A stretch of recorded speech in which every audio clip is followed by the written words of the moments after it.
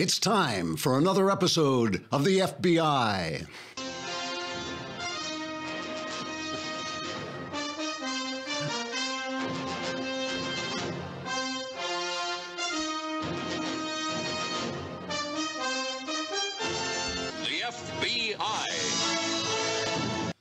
On today's episode, we meet courageous anti-Trump FBI agent Peter Strzok, the man who was fired from the Mueller investigation and who started the FBI's Russia probe and who led the investigation into Hillary Clinton's email and now turns out is also the man who changed the FBI's description of Clinton's handling of classified documents from grossly negligent, which is a felony carrying serious jail time, to extremely careless, which is just naughty and causes you to be sent to bed without milk and cookies.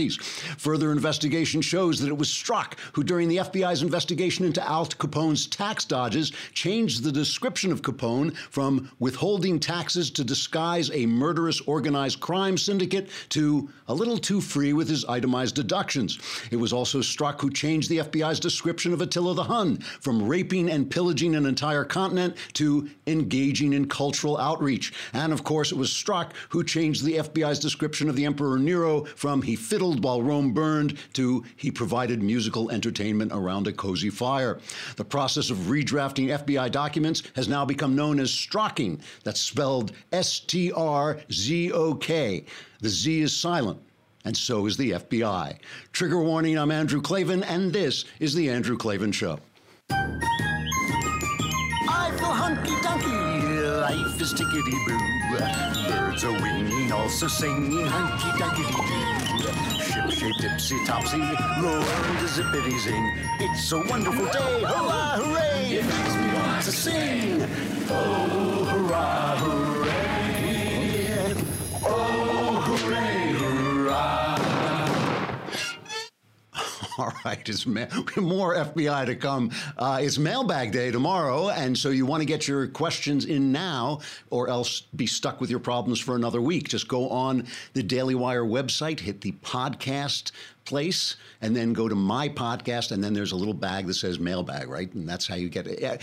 Our questions have gotten so much better ever since I started explaining how to get there. But you have to be a subscriber for a lousy $10 a month or $100 for a year.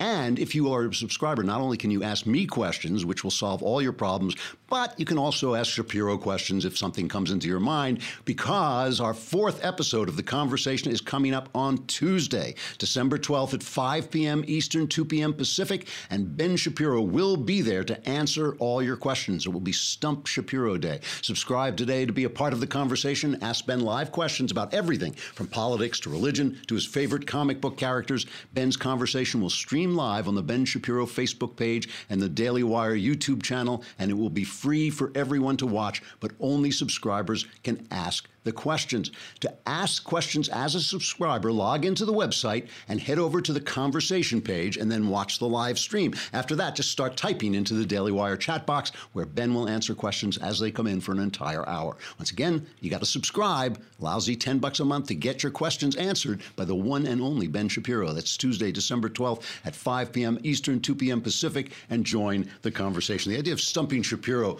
right? You ever hear the old story about the Jew who stumped the devil? The Jew it's like, is this good? No, it's good. This is a very profound story. An Italian, an Irishman, and a Jew all die, and Satan comes to them and says, I'll make you a deal. If you can give me a task I can't perform, then you won't have to go to hell. And the Italian says, all right, well, I'd like it if you would turn the oceans to wine. And Satan snaps his fingers, the ocean turns to wine, the Italian's gone. And the Irishman says, well, I would like a field just full of, fantastic crops, all the crops in the world. Snaps his fingers, that happens, the Irishman's gone. He turns to the Jew thinks about it for a minute, and then he whistles Dixie. And he says to Satan, sew a button on that. So when you go into the conversation, you won't be able to stump Satan, but you will be able to stump the Jew. so it's a very profound story. You just have to think about it a little bit. All right, you give Christmas cards to your friends and they say, that's really wonderful. That's not what they're thinking. What they're really thinking is, damn it, I wanted flowers. So what you should do instead of Christmas cards this Christmas, go to Pro Flowers. It is the easy way to send friends, lovers, wives, anybody you want flowers for Christmas. It's so much nicer. I mean, everybody likes getting flowers, and ladies especially like it. And Pro Flowers makes it easy. I have been using them long before they became a sponsor, and they just make everything so easy because you don't have to go out and shop. You can do it right online. The flowers arrange fresh. They have best-selling candy cane roses. Ooh, we have those. I got some of those for my wife. They're really beautiful. Candy cane roses, great option for a holiday gift, December, birthday, or anniversary. Or you can always go with the classic mini Christmas tree that comes with lights and ornaments. No matter which you choose, my listeners get 20% off any Pro Flowers bouquet or plant of $29 or more. How do you do that? I'm glad you asked. To get 20% off all bouquets of $29 or more this holiday season, go to proflowers.com and use my code AK at checkout. That's special for my listeners because they don't know how to spell Clavin. So AK, they're probably going like, how do you spell AK? That's what, these are the guys who are left over from Shapiro's show. That's why they don't know how to do it. This is proflowers.com. Use code AK. You get 20% off all bouquets of $29 or more this holiday season. We do this all the time. And I actually do have I'm not kidding. I have the candy cane roses. They were just absolutely beautiful. Really are nice. You know, all of these stories are coming together in my head and around the idea of the war on Christmas, because a lot of people are talking about the war on Christmas. I'm not going to go on to the war on Christmas, but the story of the tax reform and the hysterical Democrat reaction to having slightly lower taxes for the middle class and good taxes for corporations to bring jobs back. I mean, it's kind of a typical Republican thing. It's what we expect. It's why we, vote for these guys, so they'll cut our taxes. And if you don't think they're hysterical, listen to Nancy Pelosi answer the question. Somebody says to her, it's just a tax cut, right? Listen to her answer. Isn't really what's going on is that many people are getting a very modest tax cut and some people are getting a tax increase while a lot of this is also going to business, but it's not the end of the world? No, it is the end of the world. This healthcare, the debate on healthcare is life, death. This is Armageddon. This is a very big deal because you know why?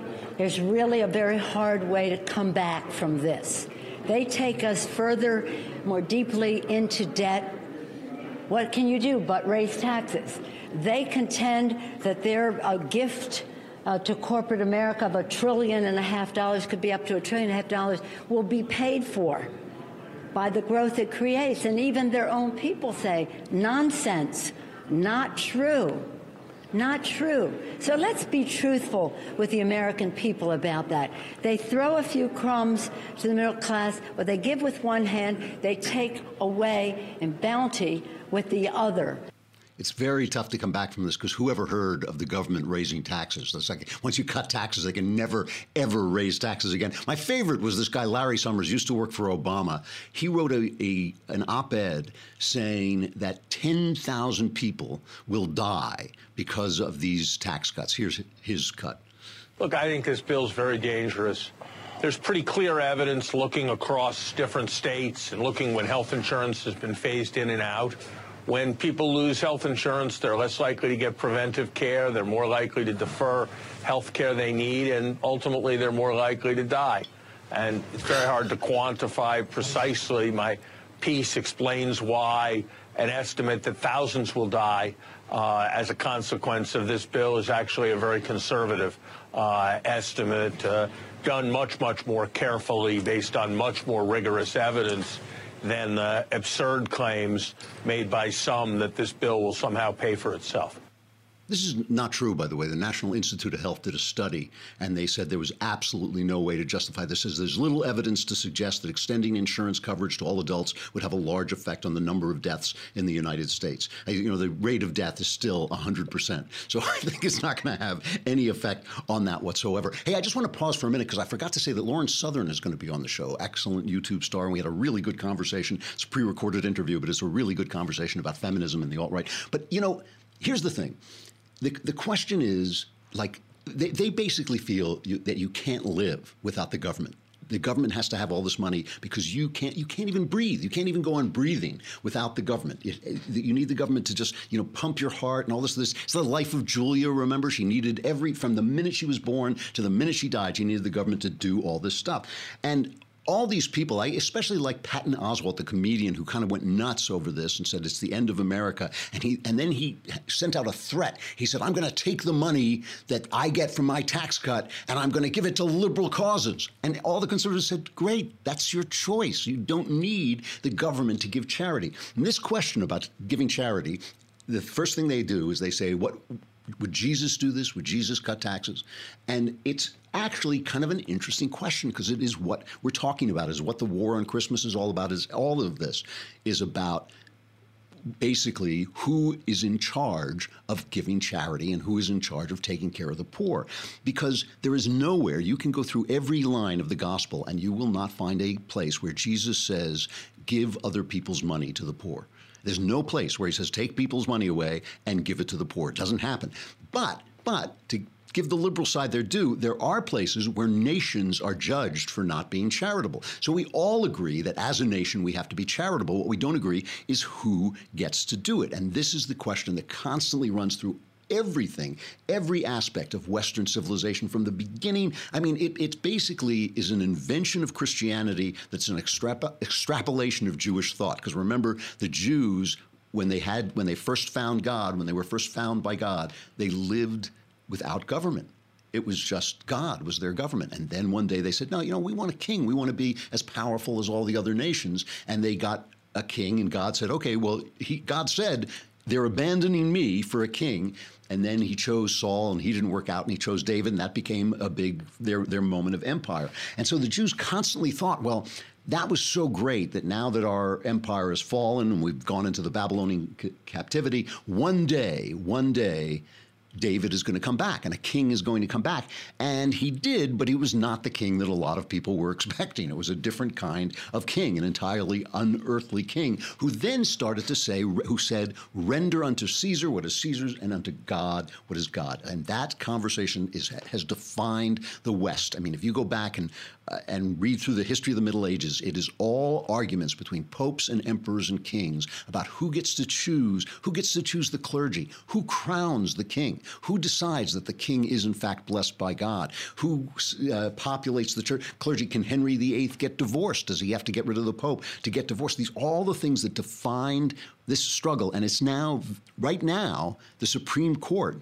is listening to an exact, replica of this argument in this case about the Masterpiece Cake Shop, where a gay couple went into this cake shop in Colorado and they asked for a wedding cake, and the guy was a Christian. He said, look, he serves gay people all the time, but he couldn't bake a cake for a gay wedding because he believes a wedding is between a man and a woman. Silly him. I don't know where he got that idea, but somehow he got that crazy idea came into his head that marriage is between a man and a woman. And he didn't want to participate in this. And the state is basically saying, no, you have to do this because everybody has to do it. So we're not singling you out. And what he is saying is, this is my art. He's even called Masterpiece Cakes. He says, this is my expression of myself, and you are basically violating the First Amendment. And he has an argument that as a Christian, he has refused to do cakes with dirty words on it and things like this. So he's saying this is the same thing. And so this is what we're arguing about.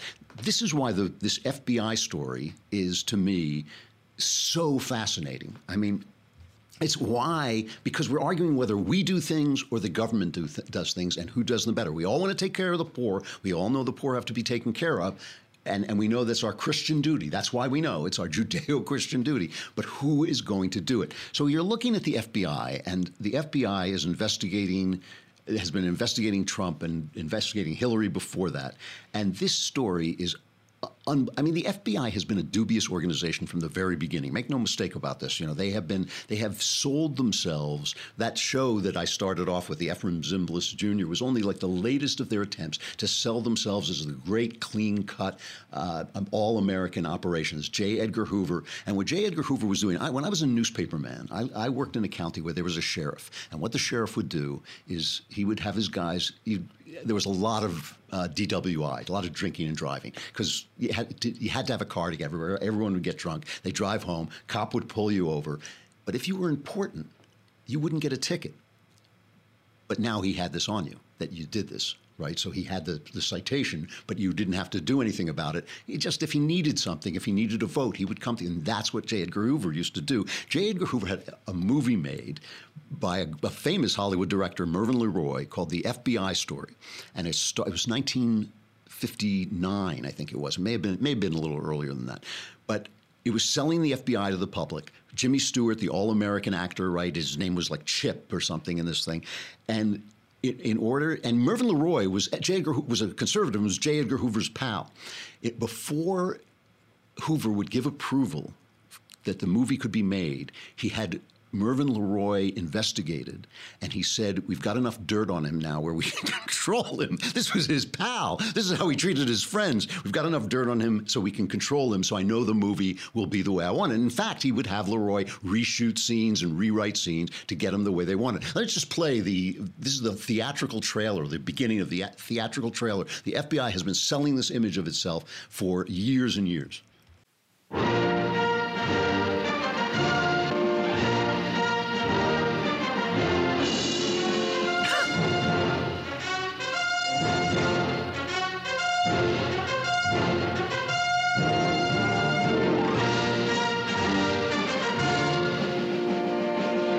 This is a fellow named Chip Hardesty. To see him walking on a street, or in the familiar routines of a family man, or even in the daily pursuit of his job, you might not pick him out as something special. But there is something special about Chip Hardesty. So special, a whole big, tremendously exciting motion picture has been made about it. And men like him. So special, it has been given this proud and distinguished seal. This is the official shield of the FBI.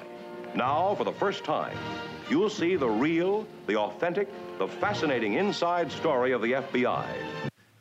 I don't think I've ever seen so many white people together in my life. The thing that's really funny about it is if you couldn't see it, if you're just listening to the show, they have all these intercut scenes of Jimmy Stewart doing different things, being with his family. One of them is intercut from a Jimmy Stewart Western from an entirely different movie, and you see a horse moving by in the background. It's like, what was that about?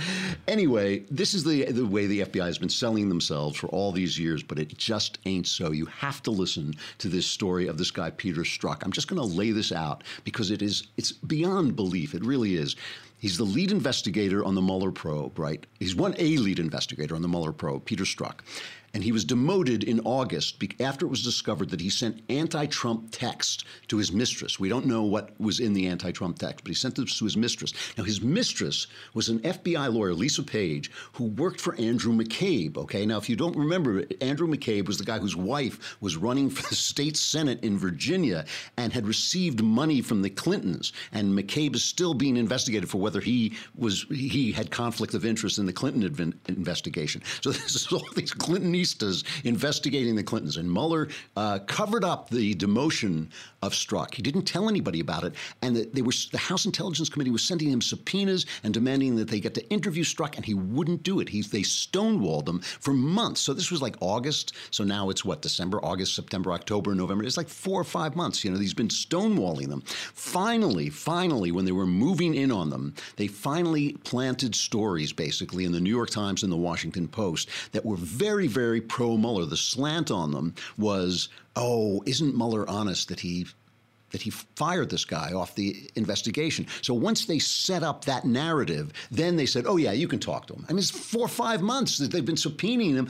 Devin Nunes on the House Intelligence Committee was threatening to hold them in contempt. I mean, they couldn't stonewall anymore. So they finally said, oh, yeah, here's Strzok. So Strzok is James Comey's he was Comey's chief lieutenant, right? He's the guy who started the investigation probe. His signature is on the Russia probe investigation, that the paper that starts that investigation. So he's also tied up with the big question of whether the Steele dossier, this one about, with all this dirt on Trump that's supposed to probably be from Putin, basically, Putin planting dirt on Trump.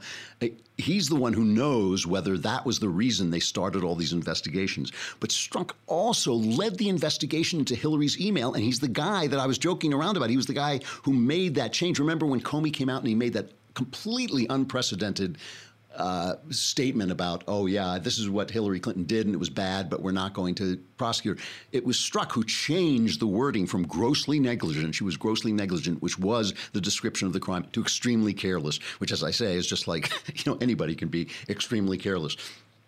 All right, we got to go on with this, but first, let us talk about one of my favorite apps is Texture.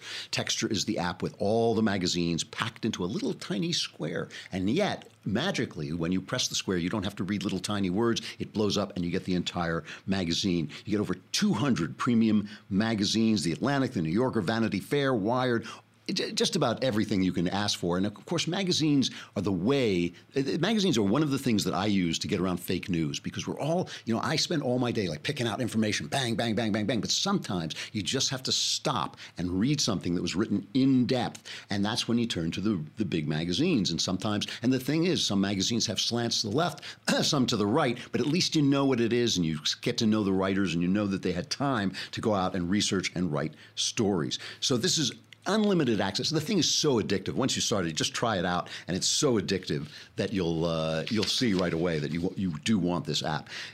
You will have your favorite magazines, and that's the other thing. You can search, you can save, you can find things you wanted again and again, and you can start your Texture free trial by going to texture.com/Klavan.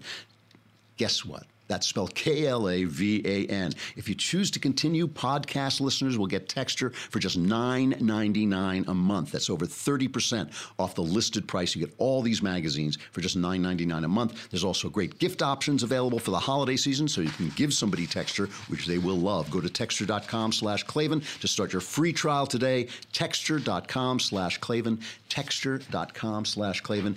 It's the last time you'll ever see anybody, your family or anyone. And let's face it, your family's pretty annoying. So it's the last time you'll ever see them because you'll just be reading Texture.com. We have Lauren Southern coming up, popular YouTube commentator who is really doing some really interesting things. She was in England when I spoke to her, making a documentary about the rise of radical Islam there, which is really interesting stuff.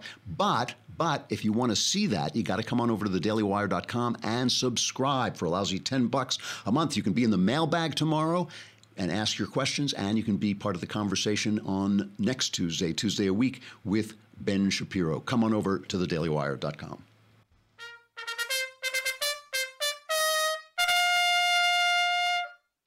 All right, I just want to finish up on this thing about the FBI, because all this stuff that you're hearing from the Democrats about the sacrositude of the FBI is complete malarkey. Because just go back and remember. Let me make sure I get these cuts right, because go back and remember. First, he cleared Clinton. He cleared Hillary Clinton. Comey cleared Hillary Clinton, and suddenly they love Jim Comey. Man, oh man, they love Jim Comey. So this is cut number 10.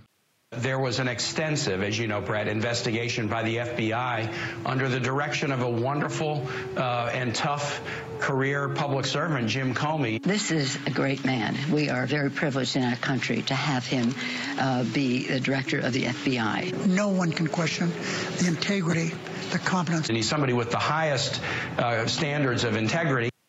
Okay, then Comey reopened the investigation into the Clinton emails, and here is the Democrat reaction then. This is cut 9. Comey acted in an outrageous way.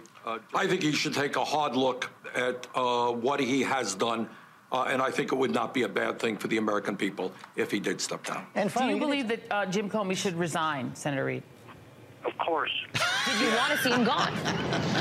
So it's absolutely true that Democrats have been very critical of James Comey, and many of us did call for his resignation. It's hard to be a director of such an important institution when that trust is no longer there. Can you tell us anything about the discussion? No, it's classified, and we can't tell you anything. All I can tell you is the FBI director has no credibility. FBI director not to send the letter. Comey ignored the warning and sent that letter to lawmakers. You even released internal FBI memos. and interview notes. I may have missed this, but my 42 years here, I've never seen anything like that. I just want to conclude with somebody took those and lined them up, because next what happened was Trump fired Comey, right? So now somebody just lined up the comments of the Democrats after Comey went after Clinton, so they were angry, and put them next to the same Democrats commenting after Trump fired him. The president ought to fire Comey immediately, and he ought to initiate an investigation. Can't just fire Comey. Oh, yes, he can. It is clear that the motive for this firing was to stop an investigation that the president feared. History will conclude that this is the equivalent or worse than the Saturday Night Massacre by President Nixon. Well, I was appalled by what Director Comey did.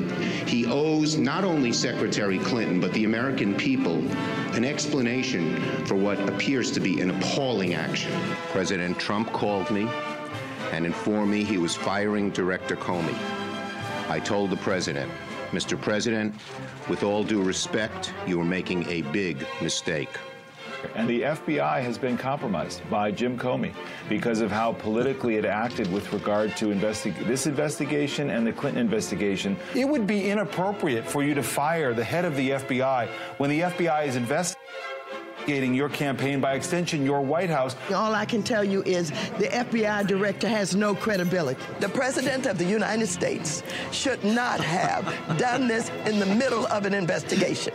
So let me ask you this. If that is your government and the FBI is your government, who do you think should be giving money to charity? Who do you think should be in control of the money that you earn? Is it the apocalypse when you take money away from these people? How much money should they have? I'm guessing $50, $100 bus fare to take them back home.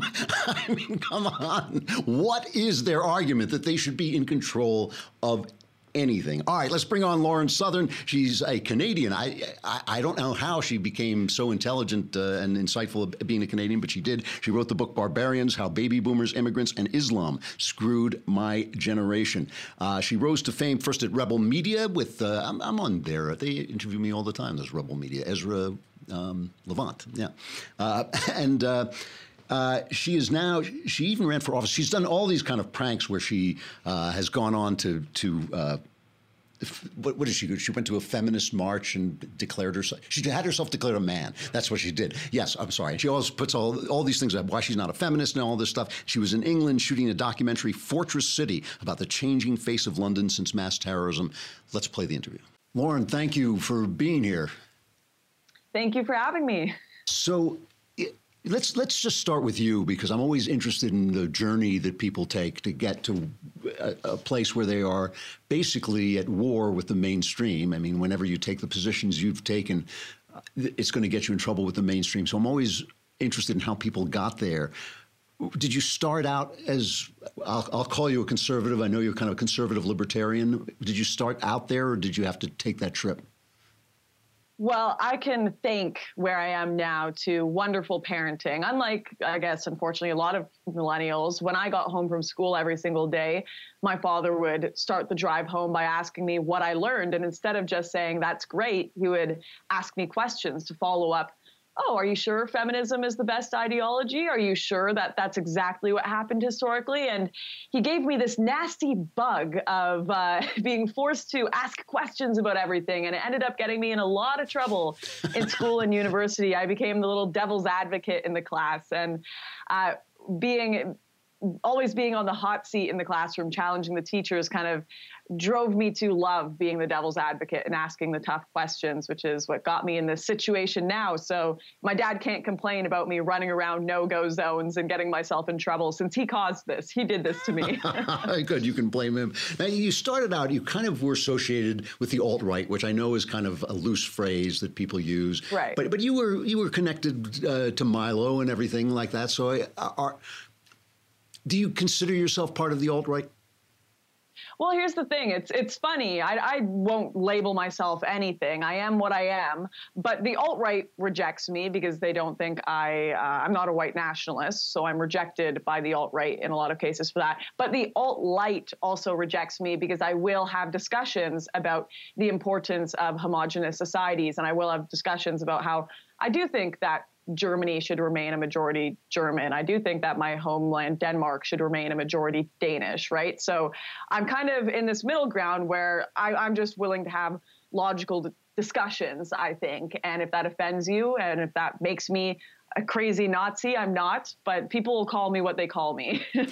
Have you broken? Are you still connected with Milo? Have you broken with him, or do you still think he's kind of going in the right direction? I was just talking to him recently. I think he was just in London where I am, and we were going to meet up for drinks, but he's quite busy. So I haven't talked to him in a long time because he's things went on a little roller coaster ride throughout his campus tour, of course, and his downfall and comeback. And I more knew Milo before all of that happened, before his fame per se, where we were crashing Amber Rose slut walks together.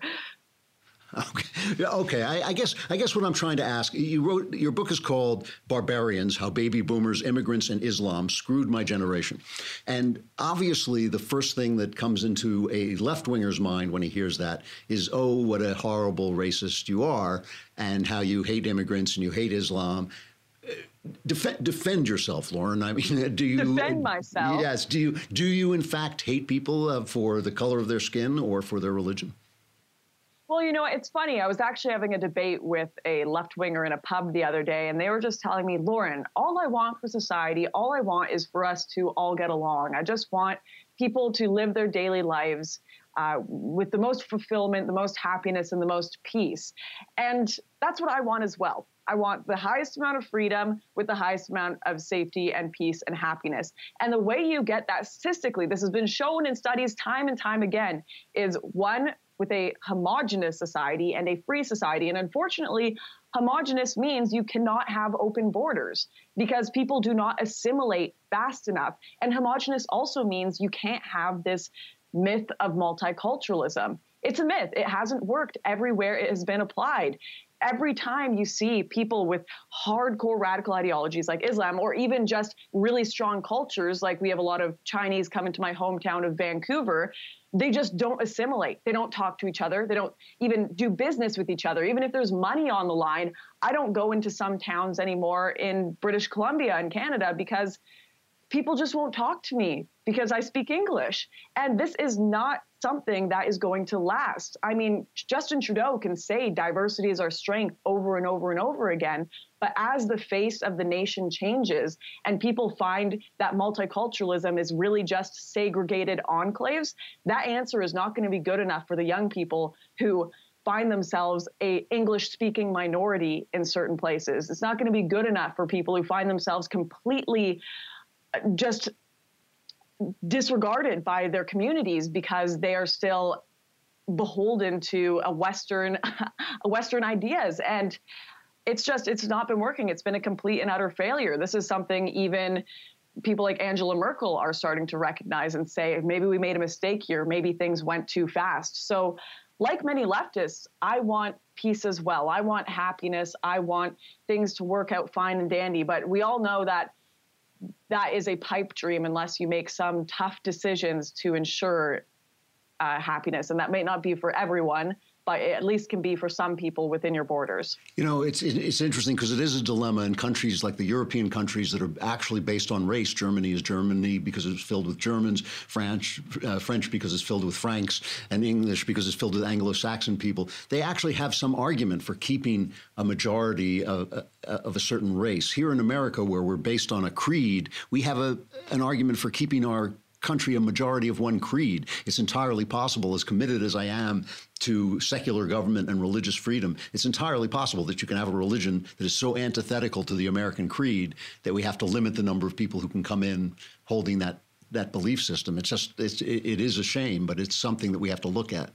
One of the things that I'm really interested in, I've watched a lot of your videos about feminism, one of them called Why I'm Not a Feminist, one of them Why I'm Not Married, which I thought was kind of interesting too. And As an old guy looking at younger people, I'm always kind of fascinated with this because it seems to me that feminism has so eaten away at the respect that was once paid to homemakers and mothers that I frequently hear young women making excuses for the desire to become a homemaker, the desire to live a private life or to be a mother, and also using feminist terminology even as they reject feminism. So they say, I'm not a feminist because I believe you can be more equal by not being a feminist, where the question is equality even a goal? So where are you now in this? I mean, would you still say you're not a feminist, and why not?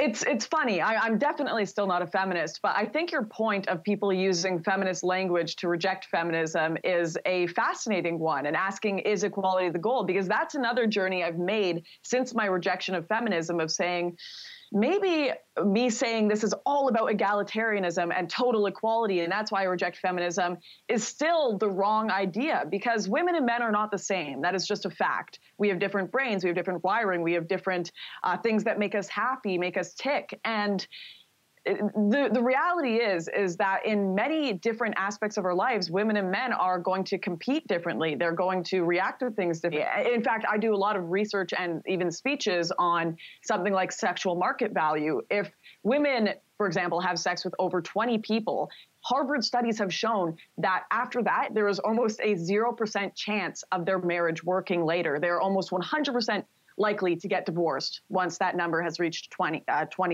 For men, completely different. So should we be approaching the genders as the exact same if our point is to achieve happiness for both these groups? The obvious answer when looking at the research is no. We need to approach them differently and realize that traditional lifestyles actually do lead to a lot more happiness for women because they react differently to things like sex. It's something that's very powerful and impactful to them. Also, they're just, quite frankly, not as happy in working jobs. If you've ever read, The Coming Apart. Yeah, excellent. Who's that by again? Charles Murray. There we go. Charles Murray. There, but two of us working together have come up with. Yeah.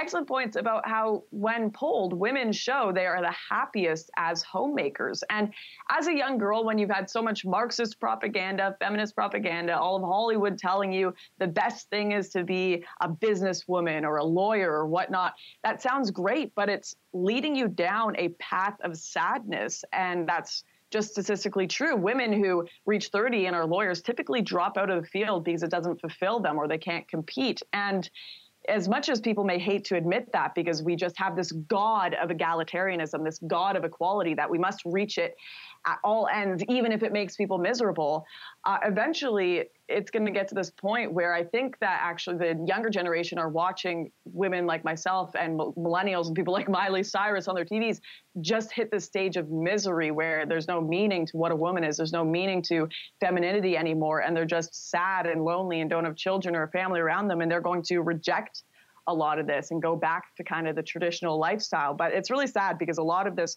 Marxist propaganda, the stuff you see in magazines, it's playing with people's lives. It's playing with women's happiness. And as it may seem frivolous to just write an article about, oh, I'm perfectly happy being a lonely single woman in my 30s. It's not, because you may actually convince a woman to go down that path, and it's going to be difficult for her to compete with 20-year-old women. She's not going to be able to find a good husband at that age, and she's going to be miserable, statistically speaking. And it's very, very sad.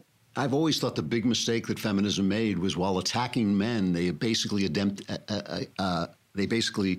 took on male values of work and of even of fame and of the kind of success that men hunger after. They hunger after those things because it helps them find women. That's why. And for women to take those on, I think, basically guts the true meaning of their life. That's the way it seems to me looking at it. But I'm not here to tell anybody how to live. What happens when you look at you? Famously, you went to a women's march with a sign that says "There's no such thing as rape culture." And which was taken away from you. When you're looking at the sex scandals that are going on here in America, and everybody being exposed as having chased women around the room, and basically women in Congress can't get into an elevator without getting attacked by congressmen, do you think maybe you were wrong? Is there a rape culture? Well, we are certainly importing one when it comes to immigration in Europe, but also within Hollywood. This is the thing. People don't, when it comes to normal society in the West, no, we do not. The majority of people reject rape. When you are proven to have raped someone, you go to jail. You cannot call that a rape culture. What I will say is that the elites play by a different set of rules. When you have enough money to hire all of the lawyers in the world to intimidate someone, to pay someone off, when you hold someone's career in the palm of your hand, their success, their failure, of course you're playing by a different set of rules than the average young man on a college campus who will get accused of brushing a woman's arm and get kicked out of his school in these days. So of course the Harvey Weinsteins of the world are playing by a completely different rule book than the average man. But I do think it's very interesting watching Hollywood just fall apart this way, because we're learning a new lesson that every generation seems to have to learn. I swear our ancestors are just rolling in their grave and smacking their forehead, because we always forget how powerful sex is. Yeah. We always forget just how much it impacts us psychologically, that Sodom and Gomorrah, all these different lessons throughout history that told us, no, this is a very impactful thing on more than just a one-night stand for that, however long it may be, time period. That affects your mentality going forward. That affects your emotions. That affects, people don't even see the obvious things these days, like pregnancy and single motherhood, which are terrible for children to be in a single mother home. And I think we're really starting to get a grasp on how powerful sex is and why some of these traditional institutions like marriage and waiting for marriage, or at least just being with the person you love and not everyone, why we had these more traditional viewpoints and a taboo around sex, because it's something that impacts people for their whole lives. And like I was saying, the studies showing women failing in marriages later because of all the people they've been with. We've really just thrown all these things to the wind, and our generation is discovering the hard way why we had these traditions. No question about it. I'm running out of time, and I want to ask you, you have talked about, your book is called Barbarians, How Baby Boomers, Immigrants, and Islam Screwed My Generation, and you're actually in England reporting on some of the stuff that's going on there. What are you doing in England? Well, I've been doing a bit of filming all around, but the biggest thing I'm working on is just a mini doc called, Fortress City is what it's called. And it's about the changing face of London since mass terrorism happening more and more often because of mass immigration. And just the other day, I got caught up at Oxford Circus in a mass panic, thousands of people running through the street away from what they thought was a terrorist attack. Turns out it was only two people arguing in the street at Oxford's Circus station. And people are so on edge, so afraid that they started screaming and running, thinking they were going to get shot, that they were going to get blown up. If that happened in Japan, if there were an argument, people would pull out their phones and they'd go film it. If that happened in Canada, people would maybe try to break up the fight and continue their day. But London, this whole city is on edge. They've got barriers built up. Buckingham Palace even has these disgusting giant yellow gates to stop a giant truck from ramming through it. And this is unlike anything we have reference to in history. This is a battle within the gates, and they are inviting the enemy in. It's absolute insanity. And all you have to do, I guess, is look to Israel, really, for what the future of European cities are going to be. It's really, really interesting. I lived there all through the 90s. It was a tremendously safe city, even though we were going through a bombing campaign from the IRA. The IRA would call people to warn them before the bomb went off, so nobody got hurt. Lauren, thank you very much for coming on. I'm out of time, but I hope you'll come back and talk again. Really interesting to hear where you're coming from, and I look forward to seeing the film. Oh, that's it. They didn't let us say goodbye. What's so fascinating to me about this, well, actually, we'll cover it under Sexual Follies.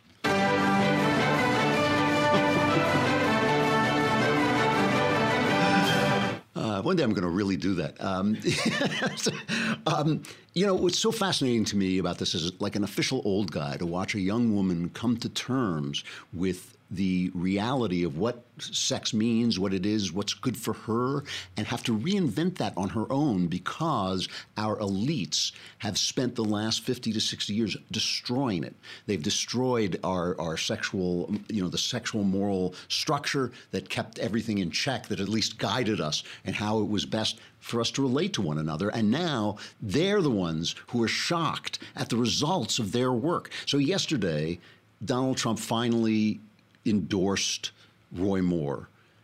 Sort of. I mean, he never said what a great guy he is. He sent out a tweet saying, Democrats' refusal to give even one vote for massive tax cuts is why we need Republican Roy Moore to win in Alabama. We need his vote on stopping crime, illegal immigration, border wall, military, pro-life, VA, judges, Second Amendment, and more. No to Jones, a Pelosi Schumer puppet. And the RNC, which had abandoned in one of those great acts of political hypocrisy, they had abandoned him. Now they see that he might win because the poll average showing he might just squeak this through. They came rushing back and started to give him money again. And the people on the right are like, fainting, and they're clutching their pearls. And I don't see why. I do not see why. I mean, this is, if you had to have a heart operation and the greatest heart surgeon in the world was a rapist, would you say, no, I'll go with the fifth best heart surgeon in the world? No, so I mean, Trump never said this is a wonderful guy. Moore says he called him a fighter or something like this, but he just says, I need the vote. I need the vote. And what gets me about this is that, first of all, the left has no leg to stand on. Forget about Clinton. They have been pushing this scenario on us for years. Go back to Manhattan, the Woody Allen film, which is about a 40-something-year-old nebbish, basically Woody Allen. He's a comedy writer, I think, in it, romancing a 17-year-old girl played by one of the Hemingway girls, Mariel Hemingway. And at the end of that, let me just play a little clip from the end where he comes to her and she's off to London on some, fabulous semester abroad or something like this. And he goes and begs her not to go because he wants her. I don't think you ought to go to London. I have to go. I mean, all the plans have been made, arrangements. I mean, my parents are there now looking for a place for me to live. Well, do you still love me, or what? Do you love me? Yeah, yeah, of course. That's what this is all about. Well, guess what? I turned 18 the other day. Did you? I'm legal, but I'm still a kid. God. And nobody thought at the time, except me, by the way, nobody thought at the time to say, you know what, it's kind of creepy. It's kind of creepy making a romance about this. I mean, look, we all know that older men and younger women kind of go together because women like the things that men generally only acquire over time, like money, status, and, a sense of themselves, and men like pretty girls and, pretty young girls. I mean, basically that's it. So there's something there that's kind of part of nature in all this. But the left and just the other day, the LA critics named this new gay picture, Call Me By Your Name. They named this the best picture of the year. That's about an older man with a 17-year-old boy. I mean, they're still doing it. And then they're going to go faint, dead away. What doesn't work is it doesn't work for one side to play by the rules and the other side to play by any rules they want. That is what doesn't work. What people keep writing me and yelling at me about the fact that I don't like Roy Moore. And I keep telling them I haven't convicted him of anything. I haven't, I believe some of these women, some of them I don't care about. If he was 34 and she was 17, I don't think that's wise. I don't think that's kind. I don't think that's good, but it's none of my business. That's not the problem. It's the 14-year-old girl, the woman who says he attacked her and all this. But some of them, I don't know who's telling the truth. I don't know where the lies are, but I believe some of these women. That's not why I dislike him. I dislike him because he's a hypocrite. I dislike him because he bangs on the Bible and uses people's religion and accuses, gays and other people of causing his problems when clearly he caused his problems. And I really think he is a rebuke to the kind of, and I'm not a Bannon hater, but it's a rebuke to the guys like Bannon who say they're going to go outside the mainstream while Mitch McConnell and Paul Ryan are suddenly achieving things. They might lose Alabama. That's absurd. But the one thing is, though I don't like him, and though, of course, if he did anything to a 14-year-old girl, I think it's despicable, I do think that there are, the other day, some woman, Roy Moore spokesman, went on CNN and was talking to this woman. This is an incredible cut. And what was her name? Poppy I can't remember. Poppy Harlow, is that it? Yeah. Okay, so this is the opening of this interview. And let me get right to it. So Thank you. It's great to be with you. And by the way, congratulations on your unborn child. That's the reason why I came down as a volunteer to speak for Judge Roy Moore, because he'll stand for the rights of babies like yours in the womb, where his opponent will support killing them up until the moment of birth. Janet, thank you for being with us, and I appreciate the congratulations on our son on the way. Now, let's get right to this. So I have to say, the reporter handled that very well, but people went nuts on Twitter. This is reprehensible. I didn't think it was reprehensible at all. I thought it was a little outlandish, but it's true. It's true. This guy believes in abortion up until the minute the baby comes out of the woman. I mean, there are actual serious issues here. What I don't believe in is I don't believe that if you're going to vote for somebody who's a creep because the other guy's a bigger creep, just say it. Just say it. Just be honest about it. That's it. I'm voting for this guy. I don't like him. Because the thing is, we, the people, are so much more nuanced than the people who think that they think there are thought leaders. They see everything on the news, on black and white. They see everything in partisan terms. They see everything as the story is going to be Republicans support a child molester. We are much more thoughtful than they are. If there is one big lesson from the year that is just coming to an end, it is that the regular people are so much better than the elites that the word elite has lost its meaning. And I think one of the ways that the regular people are better than the elites is they can deal with nuance. They can deal with the fact that we live in a world of shades of gray. We live in a political system that is very broken, that's very damaged. We live in a sexual system that's very broken and very damaged, and we have to stumble along in the shadows and make our way. And I don't blame anybody for the choice they make in voting for Roy Moore. I do not think I'm not shocked. I don't think it's disgusting and evil and all these things. I think it is a creepy system that puts two such creepy people in opposition to one another. And I think Trump's right. He needs the vote. All right, tomorrow is the mailbag. Go on the Daily Wire page, hit the podcast button, hit the Andrew Klavan podcast button, hit the mailbag button, and send in your questions. Answers guaranteed 100% correct, will change your life on occasion for the better. I'm Andrew Klavan. This is the Andrew Klavan Show. Let's go out with the Piano Guys, my love.